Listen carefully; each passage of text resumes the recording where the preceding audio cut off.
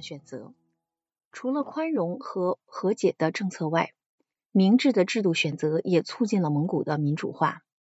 最重要的是新宪法中所体现的政权形式和有关获得公职的选举规则。宪法的制定过程是在激烈但非暴力的争论中展开的，这对塑造新的民主政权具有重大意义。建国文件的内容也同样重要，关于政权类型的决定，也就是政府机关之间的权力分配是至关重要的。大呼拉尔在1992年1月批准的文件规定了半总统制，大致仿效法国模式，但有一个更强大的立法机构。在起草过程中，辩论的主要问题是采用总统制还是议会制。最后，议会制的主张者赢得了他们所追求的大部分目标。尽管设立了一个拥有否决权并通过直接选举产生的总统职位，从而对无限制的议会权力形成了制约。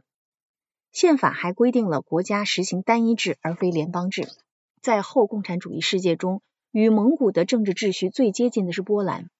与波兰一样，蒙古的权力分配阻止了行政专制主义。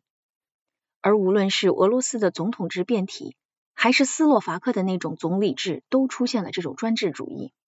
的确，蒙古和波兰这两个截然不同的社会，位于庞大的前苏联集团的两侧，却有着成功民主化的共同经验。学者们曾辩论纯议会制与纯总统制各自的相对优势，而波兰和蒙古的例子证明了这种辩论并不完整。波兰和蒙古的经验以鲜活的实例证明，麦迪逊有关防止新兴民主国家权力走向集中的告诫乃是金玉良言。蒙古的新体制结构是在政法制定者之间激烈的争论中产生的。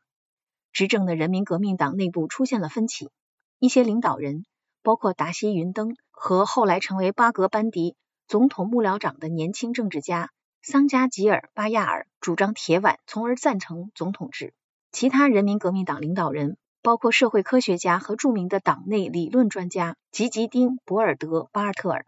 则主张实行议会制，反对派力量则几乎一致支持议会制。这些立场不能用通用的利己主义算计来解释，因为在1990年到1991年，没有一个政治家对哪种形式的宪法最终会给自己带来好处有丝毫的概念。领导人的价值观和他们对哪种体制能最好的促进国家利益的看法决定了他们的立场。支持议会制的情绪之所以强烈，至少有一部分原因是蒙古在前苏联时期的一个特殊性。具体来说，议会制被认为是在大量当选官员之间分配权力的一种方式，而这些官员不可能都被单一的外国势力所操纵。总统制被认为是将权力集中在一个人手中，他可能更容易被俄罗斯或中国所操纵。在我最近采访的几十位支持强大议会的政治家中，几乎每个人都引用了这个论点。这种看法的原因牢牢根植于蒙古国共产主义的特点。在苏联时期的大部分历史中，蒙古先后被下面两个人中的一个所支配。霍尔洛·乔巴山无异于是斯大林派驻蒙古的警长，他的独裁统治时期几乎与斯大林在苏联的统治同生共死。于1952年乔巴山去世的32年里，唯一的统治者尤木加·泽登巴尔始终君临蒙古。在国内，泽登巴尔独断专行，生活奢华。能说明问题的是，与苏联和东欧共产党的大部分总书记不同，泽登巴尔不是住在一套隐藏在守卫森严但并不显眼的大楼中的豪华公寓，而是住在首都中心的一座豪宅之中。他对他的苏联同行，特别是勃列日涅夫，甚至比苏联集团的其他领导人更加献媚，也许比不上保加利亚的托多尔日夫科夫。因此，许多蒙古人认为，他们在苏联时代的政权，与其说是一党专政，不如说是一个以傀儡为头目的个人独裁政权。因此，对许多后共产主义宪法的制定者来说，无论是人民革命党成员还是反对派，要成为一个民主人士和爱国者，就必须支持一个强大的议会。许多宪法制定者还寻求设立这样一个总统职位，他的权力要足够弱小，以至于无法出现另外一个泽登巴尔，但又要足够强大，以阻止立法机构和政府中出现另外一个泽登巴尔。结果就产生了一个议会占主导地位的半总统制。对于现行体制的优点，人们一直存在共识。执政的民主联盟中的2个主要政党都赞成保留这一体制，蒙古人民革命党的大多数领导人都支持或至少接受现行体制。唯一赞成总统制的主要政党是蒙古传统统一党，这是一个民族主义团体，其主席是该党在议会中的唯一议员。塑造新政治生活的第2个关键制度，即规范任职资格的一套规则，受到精英共识的支持较少，因此其持久性也就大打折扣。蒙古的3次议会选举，每一次都是在不同的规则下进行的。最近一次投票是在1996年举行的，采用的是单一选区制。目前议会正讨论在未来的选举中改用混合比率多数制。然而这些规则的一个关键方面至今仍保持不变，它是这样一条规定，实际上赋予了各政党垄断提名候选人的权利。与许多其他后共产主义国家不同的是，集团、运动、协会、企业及其他各种团体不享受有提名候选人的权利，只有政党享有。形式上来说，候选人可以作为独立人士参选，但规则实际上确保了所有严肃认真的有志竞选者是由政党提出的。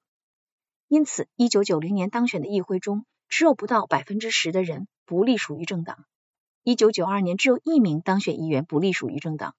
而本届议会中则没有这样的议员。强健的多党制。选举规则的选择刺激了政党的形成，但仅靠规则并不能解释蒙古在1990年代中期出现了非常强大且有代表性的政党。政治创业者们富有智慧的领导力和对建党的执着追求也是至关重要的。不同于匈牙利和其他一些后共产主义国家，他们在1990年代就建立了相当稳定的结构良好的政党体制。蒙古在开始转型时无法借助于可供选择的政党，因为哪怕是微不足道和备受打压的政党也会付之阙如。就像苏联的统治者一样，蒙古旧政权的统治者甚至不接受哪怕只是装点门面的反对派存在。转型开始之后，也没有立即出现强大的政党，直到1993年，反对党仍然是无足轻重，人民革命党是国家唯一的主要政党。然而从1993年到1996年，反对派领导人积极努力扩充他们的政党，特别是在首都以外的城镇和农村地区，那里有超过2/3的人口居住。他们在全国21个省中，每一个省都建立了机构，同时他们还合并了自己的组织，以减少政党的数量，促进竞选期间的协调。到1990年议会选举时，政坛上的反对派由2大政党组成，蒙古民族民主党和蒙古社会民主党。在竞选中，这2个政党紧密合作，他们分配了选区，互相支持对方的候选人，并一起成立了民主联盟。民主联盟取得了胜利，其候选人赢得了76个席位中的50个。这代表了近4年坚持不懈的组织努力的结果。与俄罗斯大多数自由派政治家相比，蒙古国的自由派领导人，如蒙古社会民主党的贡齐格道尔吉和蒙古民族民主党的巴特乌勒，并不认为从事深耕选区和建立政党的艰苦工作有损自己的身份。蒙古自由主义者对组织能力的推崇体现在他们后来任命民主联盟的竞选经理门德赛汉·恩赫塞汉为总理。制度激励和有能力的领导相结合，造成了后共产主义地区最成熟的政党制度之一。该制度因其差异化的程度和质量而值得注意。蒙古民族民主党支持自由主义，虽然它支持采取严厉措施来控制犯罪，并避免纯粹的自由意志主义，但它也赞成在经济和社会政策方面去国有化和放松管制。蒙古社会民主党几乎和其联盟伙伴一样属于自由派，但他对社会和环境保护表现出更大的兴趣。蒙古人民革命党拥护社会民主，反对国家主义，但他仍然声称自己是蒙古国最左的政党，并强调自己对扶贫的承诺。就其本身而言，他既不像俄罗斯联邦共产党那样怀旧和墨守成规，也不像匈牙利和波兰的原共产党的主要接替政党那样毫不掩饰地主张自由主义。蒙古传统统一党渴望吸引并代表农村和小城镇的选民，他追求提高蒙古文化的地位，复兴佛教和其他民族传统。蒙古的各个政党不仅在纲领上有明确区别，而且还相互承认对方是对立立场的合法代表。在俄罗斯，共产党人和民族主义者把自由派叫做布尔什维克，而自由派则把共产党人叫做法西斯分子。同时，每个政党都自诩为中间派。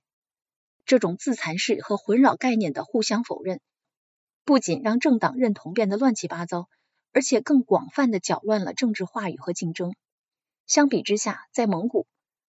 民主民主党的领导人自称是自由派，称蒙古人民革命党为社会主义者，